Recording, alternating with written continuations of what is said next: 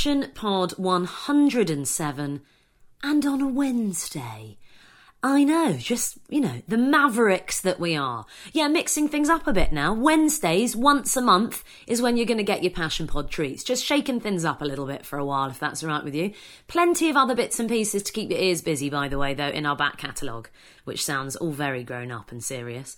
But it's not. It just means that there's loads of these on iTunes, so go and find them. So, as I said, now we're on a Wednesday, and we've also got a little extra magic, because these are our very first sponsored Passion Pods. I know, don't worry, we're not going all sort of full-on ad sponsor on you, but they are sponsored by the Bread and Butter Festival. So that is the UK's first Food Founders Festival. So if you're starting a food business, as loads of people are now, you need somewhere, don't you, to go, to network, to hear stories, obviously apart from Passion Pods, stories in real life of people who've been there, who've done it and made a massive success. And that is what is happening on November the 12th and 13th at the Institute of Directors. And over the next couple of months, we are chatting to some of the people who are involved or linked to the Bread and Butter Festival itself. First ones of which are hubbub.co.uk. Passion Pod 107, chatting to lovely Marisa. Hubbub.co.uk is basically a delivery service for food and drink and delicious edibles from small independents to your front doorstep. That's the kind of general gist of it. Marisa is the founder of hubbub.co.uk, came from a background in human rights law, so slight change, and has gone on to build this business, which I definitely have noticed growing in a really quick way over the last few years. I love chatting to Marisa. Just a little heads up though, it is quite echoey. They were literally about to move out of their office. They cleared everything out when I went to go and chat to her. So we were sitting in an empty shell of a former office. So bear with the echoes.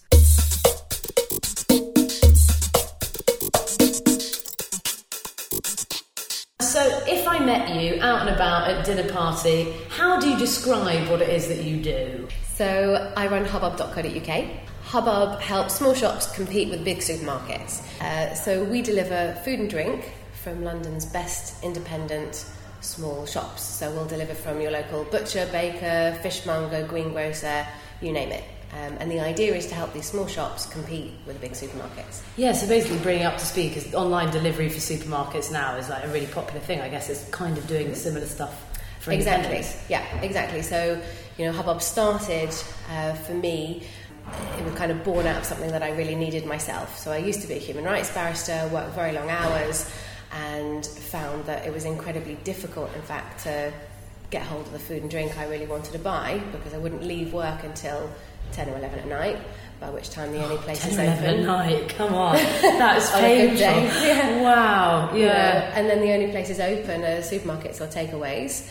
And on one hand, I didn't want to eat food of that quality. I wanted to eat much better than that. Yeah. But I also felt like I spent every waking hour trying to make the world a better place. And then when it came to where I spent my own disposable income, I was putting it in the pockets of Tesco shareholders. And that really grated. It's like a double-edged, double-pronged thing for you. Totally. Yeah, I can see that. But the reality is that for most people working really long hours, supermarkets are really easy. And, no one shops with a supermarket because they think they're better.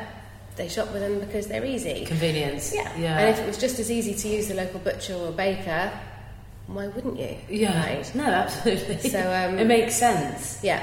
And, at the same time, these small shops are struggling to compete with the supermarkets because, supermarkets do home delivery, they sell online, you get everything under one roof. And so it occurred to me, why can't I give them access to the same technology, the same logistics, the same marketing, the same data, by pulling them all together and together working collaboratively to compete against the supermarkets. Oh, I just think it's brilliant. It's such a brilliant idea because it is that marriage of those things. So give us, how do you go from being, was it a human rights barrister, you said, to setting this up then? You have these ideas, you can see the gap. Talk us through a bit of that journey, how it came about. So it took me a little while. So first of all, I left the bar. I gave myself 3 months to figure out what the business idea I was going to come up with was going to be. I didn't leave the bar knowing, what it was going to be. But quite quickly, this idea for Hubbub emerged. Because I was thinking about what are all the things that I missed, all the things that I would like that I I can't find in my life. So when you left, it wasn't crystallised into what it exactly was then? No, not at all. I mean, I think like most people, when you're working really long hours, you don't really have the headspace to think about what you might want to do next, or even if you want to get another job, it's really hard to look for another job when you're already doing a job and working long hours. But I knew I'd always wanted to run my own business, and I was turning 30, and I thought, it's kind of now or never. I don't have any other responsibilities, and decided I'm going to give myself 3 months off to figure out what that thing is. But very quickly this idea for Hubbub emerged and evolved, and I started to pull it together as a plan. And I then spent the next 7-8 months really pulling together the business plan, figuring out what I would need, how much funding, how on earth would I get it off the ground. And at the same time I was working as a human rights consultant in Belfast to pay the bills. And by the end of the year I'd figured out the most difficult thing and most expensive thing was going to be the website. Because I imagine all the way it operates and stuff like that. Yeah. Absolutely. And I also didn't drive, so the first thing I needed to do was learn to drive. Oh God, just add that one into the mix. It's like, yeah, sure, change careers, start a company and learn to drive. Yeah, start a delivery company and don't drive. So that's brilliant. I learned to drive in 10 days. I persuaded my boyfriend, who's now my husband, to let me do the deliveries in his Mini. That's true love right there. That's true love. It's like really trusting you here, sweet. Yeah, I didn't let him teach me to drive, but that was tough. And to start it off, we decided to do a pilot scheme. So I set up a very basic website. It looked quite good, but the back end was all manual, so customers would place orders, but in the meantime I'd be running off to the shops and hand delivering them and picking everything up. Full on. Exactly. So we built the website. Decided we were going to do the deliveries in Raft Mini using a cool box in the back. Went and pitched to a local butcher to see if he'd do the pilot scheme with me. Pitched to him, in fact, in the shop opposite, which was a deli called La Fromagerie in Highbury. And the owner of the fromagerie was there and overheard us talking and said, gosh, forgive me for eavesdropping, but this is a great idea, and any chance I could get involved. Oh, that's made my palms amazing. That's so amazing. Cool. And such a reassuring thing for you. Incredible. To be like an sort of investment in your idea, really. Totally. Well, they'd said, we have customers asking us for deliveries all the time, and we do it for customers as a favour because they're loyal and we want to look after our customers, but it's really hard for us to do it. We don't make any money out of it. We can't scale it, and we'd love to be able to offer it as a service to all our customers, however much they spend, whether it's £5 on, a small cheese board or £50 for a dinner party or whatever. And music so to your ears. Brilliant. And they're still with us today. This is some 6 years on. Amazing. And so I must just ask, actually, at that stage, were you just doing this by yourself? Obviously your husband was helping out. Was it just you? Yeah, it was just me. I'm literally doing everything from managing the website to writing the newsletters to doing the physical deliveries, handing out leaflets at stations in the morning. Wow. Like completely life-consuming? Completely. How was that?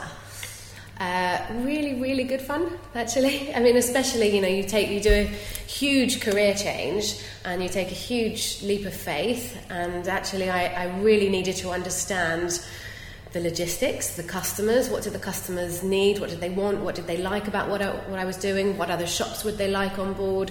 What delivery slots did they want? How much would they pay for delivery? So actually doing everything myself at the beginning allowed me to talk to my customers on the doorstep. It's like full on, like real life market research. Yeah, exactly. And similarly to talk to the shops and figure out what worked for them, what didn't, what were their concerns, how do you build that relationship, how do you make sure that your commercial model makes sense for them and for you. And that stood us in fantastic stead, really, as we grew the business. I just get a feeling, you really were picking apart everything before kind of really going for it. Yeah, totally. And then, so how does that then shift to how you are today, 5 years in, not just you? Posters everywhere. I see them everywhere in London. Brilliant. Talk us through that sort of second part of the journey, I guess. There's definitely been more than 2 steps of the journey. Okay. There are lots and lots of mini steps all the way through. Yeah, talk us through the main ones then. We really grew, as you say, very kind of carefully and organically initially. I was terrified to get things wrong, and we didn't have very much money.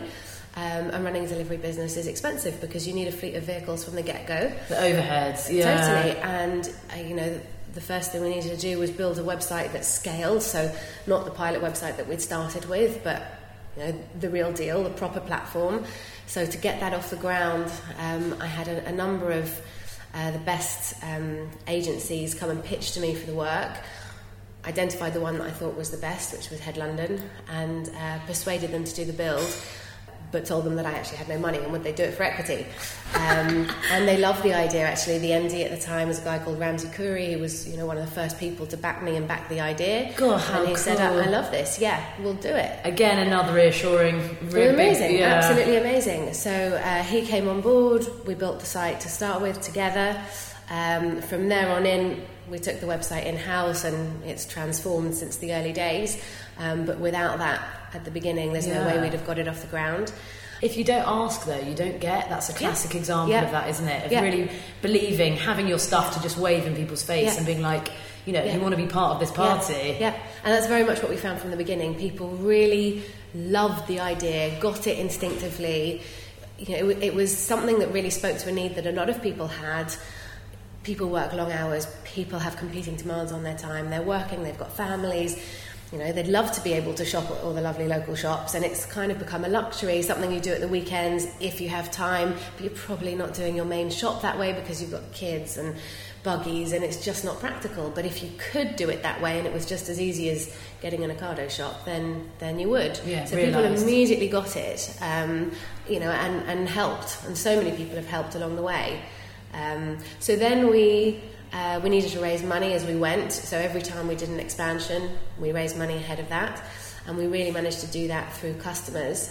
So every time we had a great piece of press, or we'd send out a customer survey, people would write in and say, I love this idea, I love this business, we'd love to help you, are you looking for investment? Which was just like, amazing. Please just plonk on my doorstep. Yeah, amazing, really. So it was done through, was it done through specific crowdfunding at any point? That wasn't really a thing even kind of 5 years ago. Amazing. But very early on, actually, we got a fantastic piece in the Evening Standard, and the response from that was just huge. And I remember, actually, it was shortly after we'd launched, and I'd gone away to the Alps walking for a long weekend, and I was obviously checking my phone and seeing if there were any orders come in, and it just started to go nuts, and I was like, cool. I might need to get back home. I was like, I came here for some chilling out. What happened to that plan? Yeah, but it was great. Gosh. Absolutely great. So, every time people would write in, I'd get in touch with them, we'd go for a coffee, I'd get to know them, they'd get to know the business a bit better, and as we wanted to raise a little bit of money, it was pretty easy to do. So I'm interested in that, because that's a very unusual, I think a pretty unusual situation to be in terms of funding your business. Did you have a sort of formula by the end, or did you have almost like you're sponsoring this part of the build or this part of the development? Was it different with every person? Not really, actually. I mean, so for the most part, it was customers or people who were already close to the business, because we got to know each other, over several months before they'd invested, and so they were already pretty close to the business. So it wasn't a big deal. But they'd seen it in action almost. Exactly. Yeah. Exactly. So it's the best sales pitch when somebody's a customer and they've used it themselves. But then, just over 2 years ago, I was out again looking to raise some money. We were trying to raise about £500,000, and somebody introduced me to a chap called William Reeve as a potential investor, and William asked me all kinds of questions about the business that no one had asked me before. Kind of good, that. I didn't know how to answer those questions. Come back to me tomorrow. Exactly. In fact, I said, look, here's the data, have a look, you let me know what you think. And actually, it was the first time that anyone had really lifted the skin of the business in that way, and he helped me understand a lot of things about the business that I hadn't really seen before, particularly about our customer behaviour and the customer loyalty. And his background, so he was one of the co-founders of Love Film, and he'd been involved with a lot of subscription businesses since, so Love Film, Grays, he was involved with Secret Escapes, amongst others. Great. So he understood lots and lots of things, but in particular about customer loyalty. And what he saw looking at the Hubbub customers was that our customers were even more loyal than any of the subscription businesses he'd seen before. Wow. And we're not a subscription business. Yeah. And he said, this is really unusual, and actually this is hugely valuable. And that perspective was something I just didn't have coming from the law.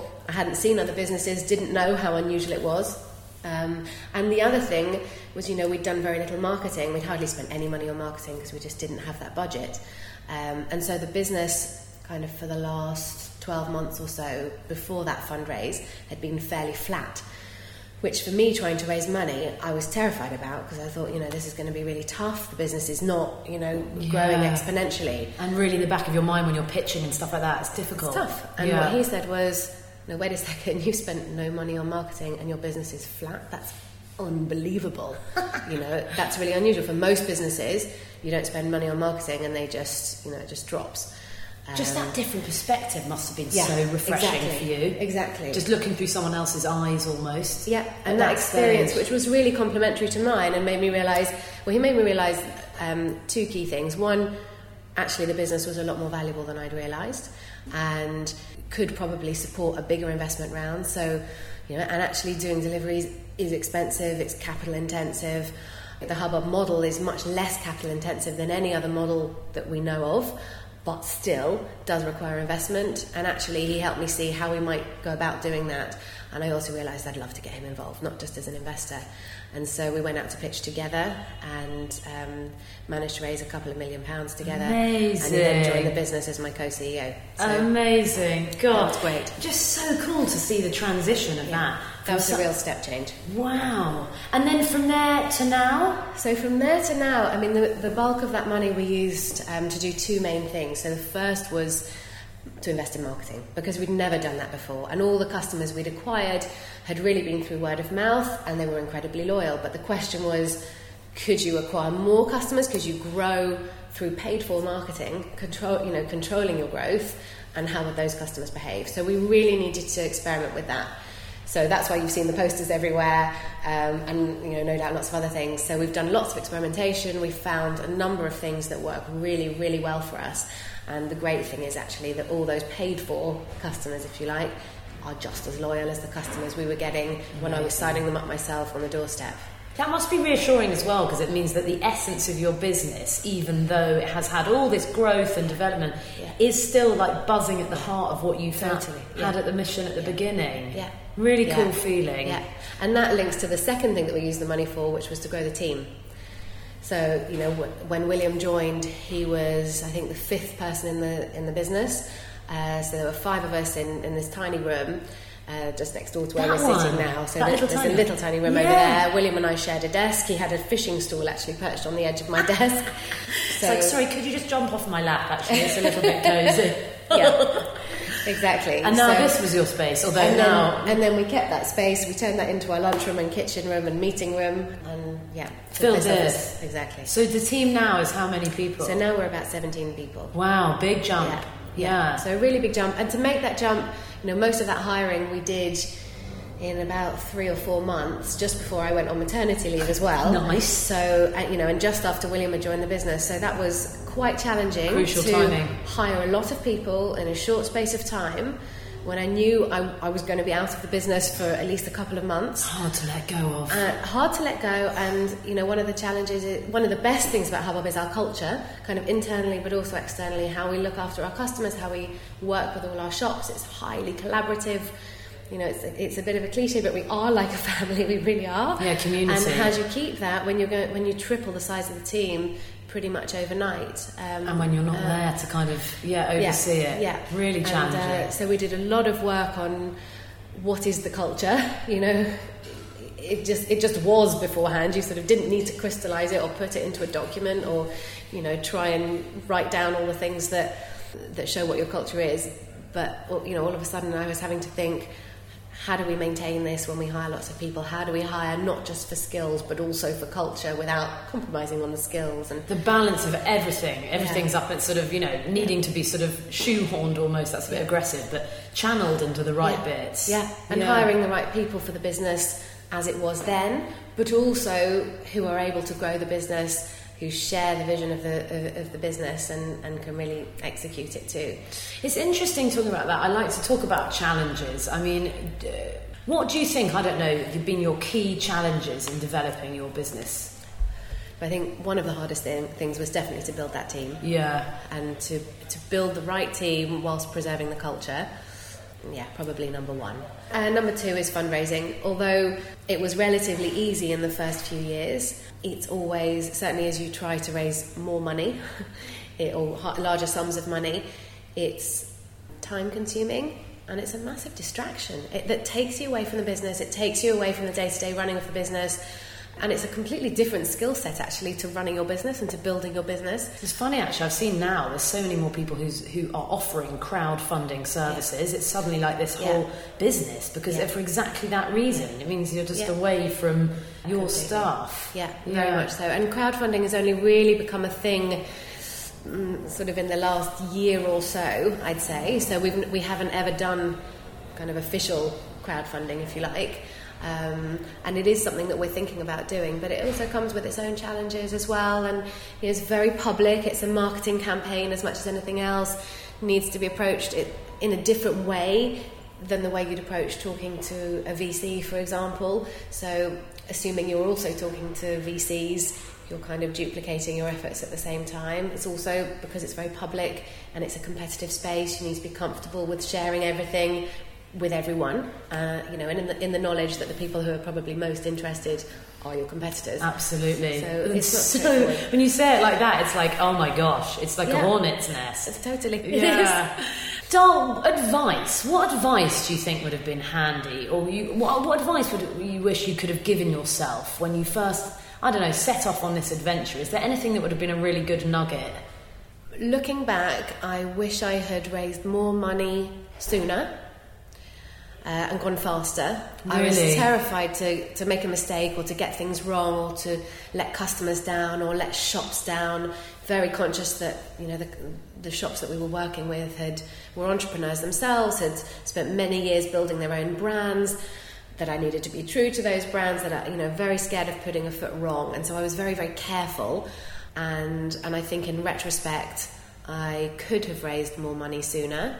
And maybe should have done, because we'd have gone faster. And a couple of years ago, there was really nobody in this space, and it's now become very, very competitive. And actually, we could have taken more advantage of being first to market, I think. What do you think it was that held you back from doing that?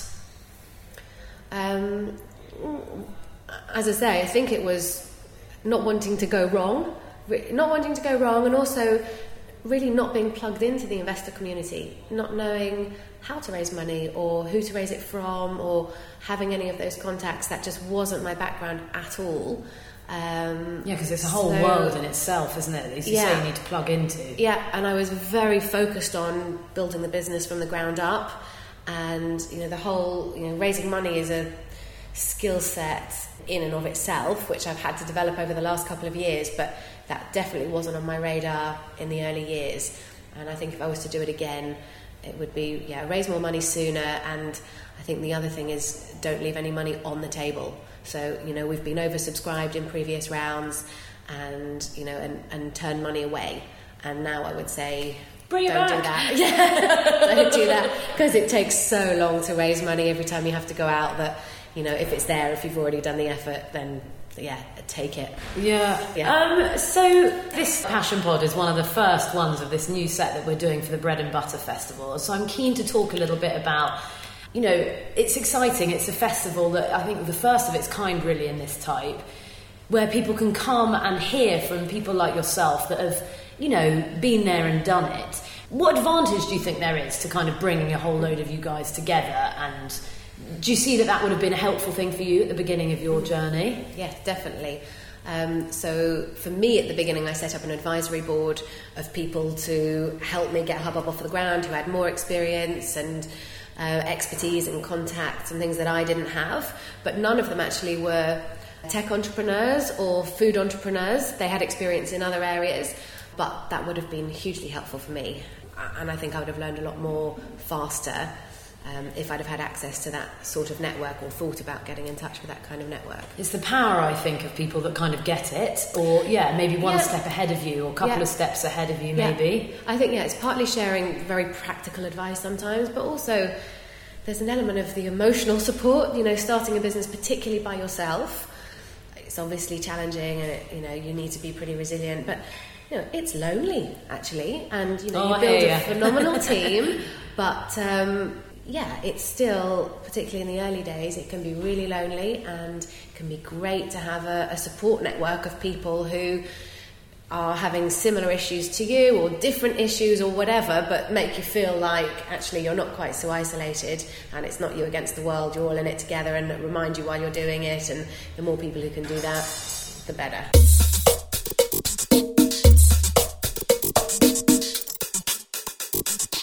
Ain't that the truth? And with an added clatter in there, just to emphasise the importance of that point. Thank you so much to Marisa. It was so great to chat to her. And if you want to hear more from her, she will be at the Bread and Butter Festival, the kind sponsors of this Passion Pod, which is the UK's first Food Founders Festival on November the 12th and 13th at the Institute of Directors. Look at us being all like sponsored and stuff. So grown up. So as I said at the beginning, all change Wednesdays once a month. We will be back in a few weeks' time with another bread and butter flavoured Passion Pod. So make sure you join us for that. In the meantime, as I said, plenty to keep your ears busy. passionpods.co.uk, or find us on good old iTunes. While you're there, leave us a review. We'll love you forever. Have a fantastic few weeks. Don't forget, we're always on the Twit at Passion Pods if you fancy having a natter. Otherwise, October it is.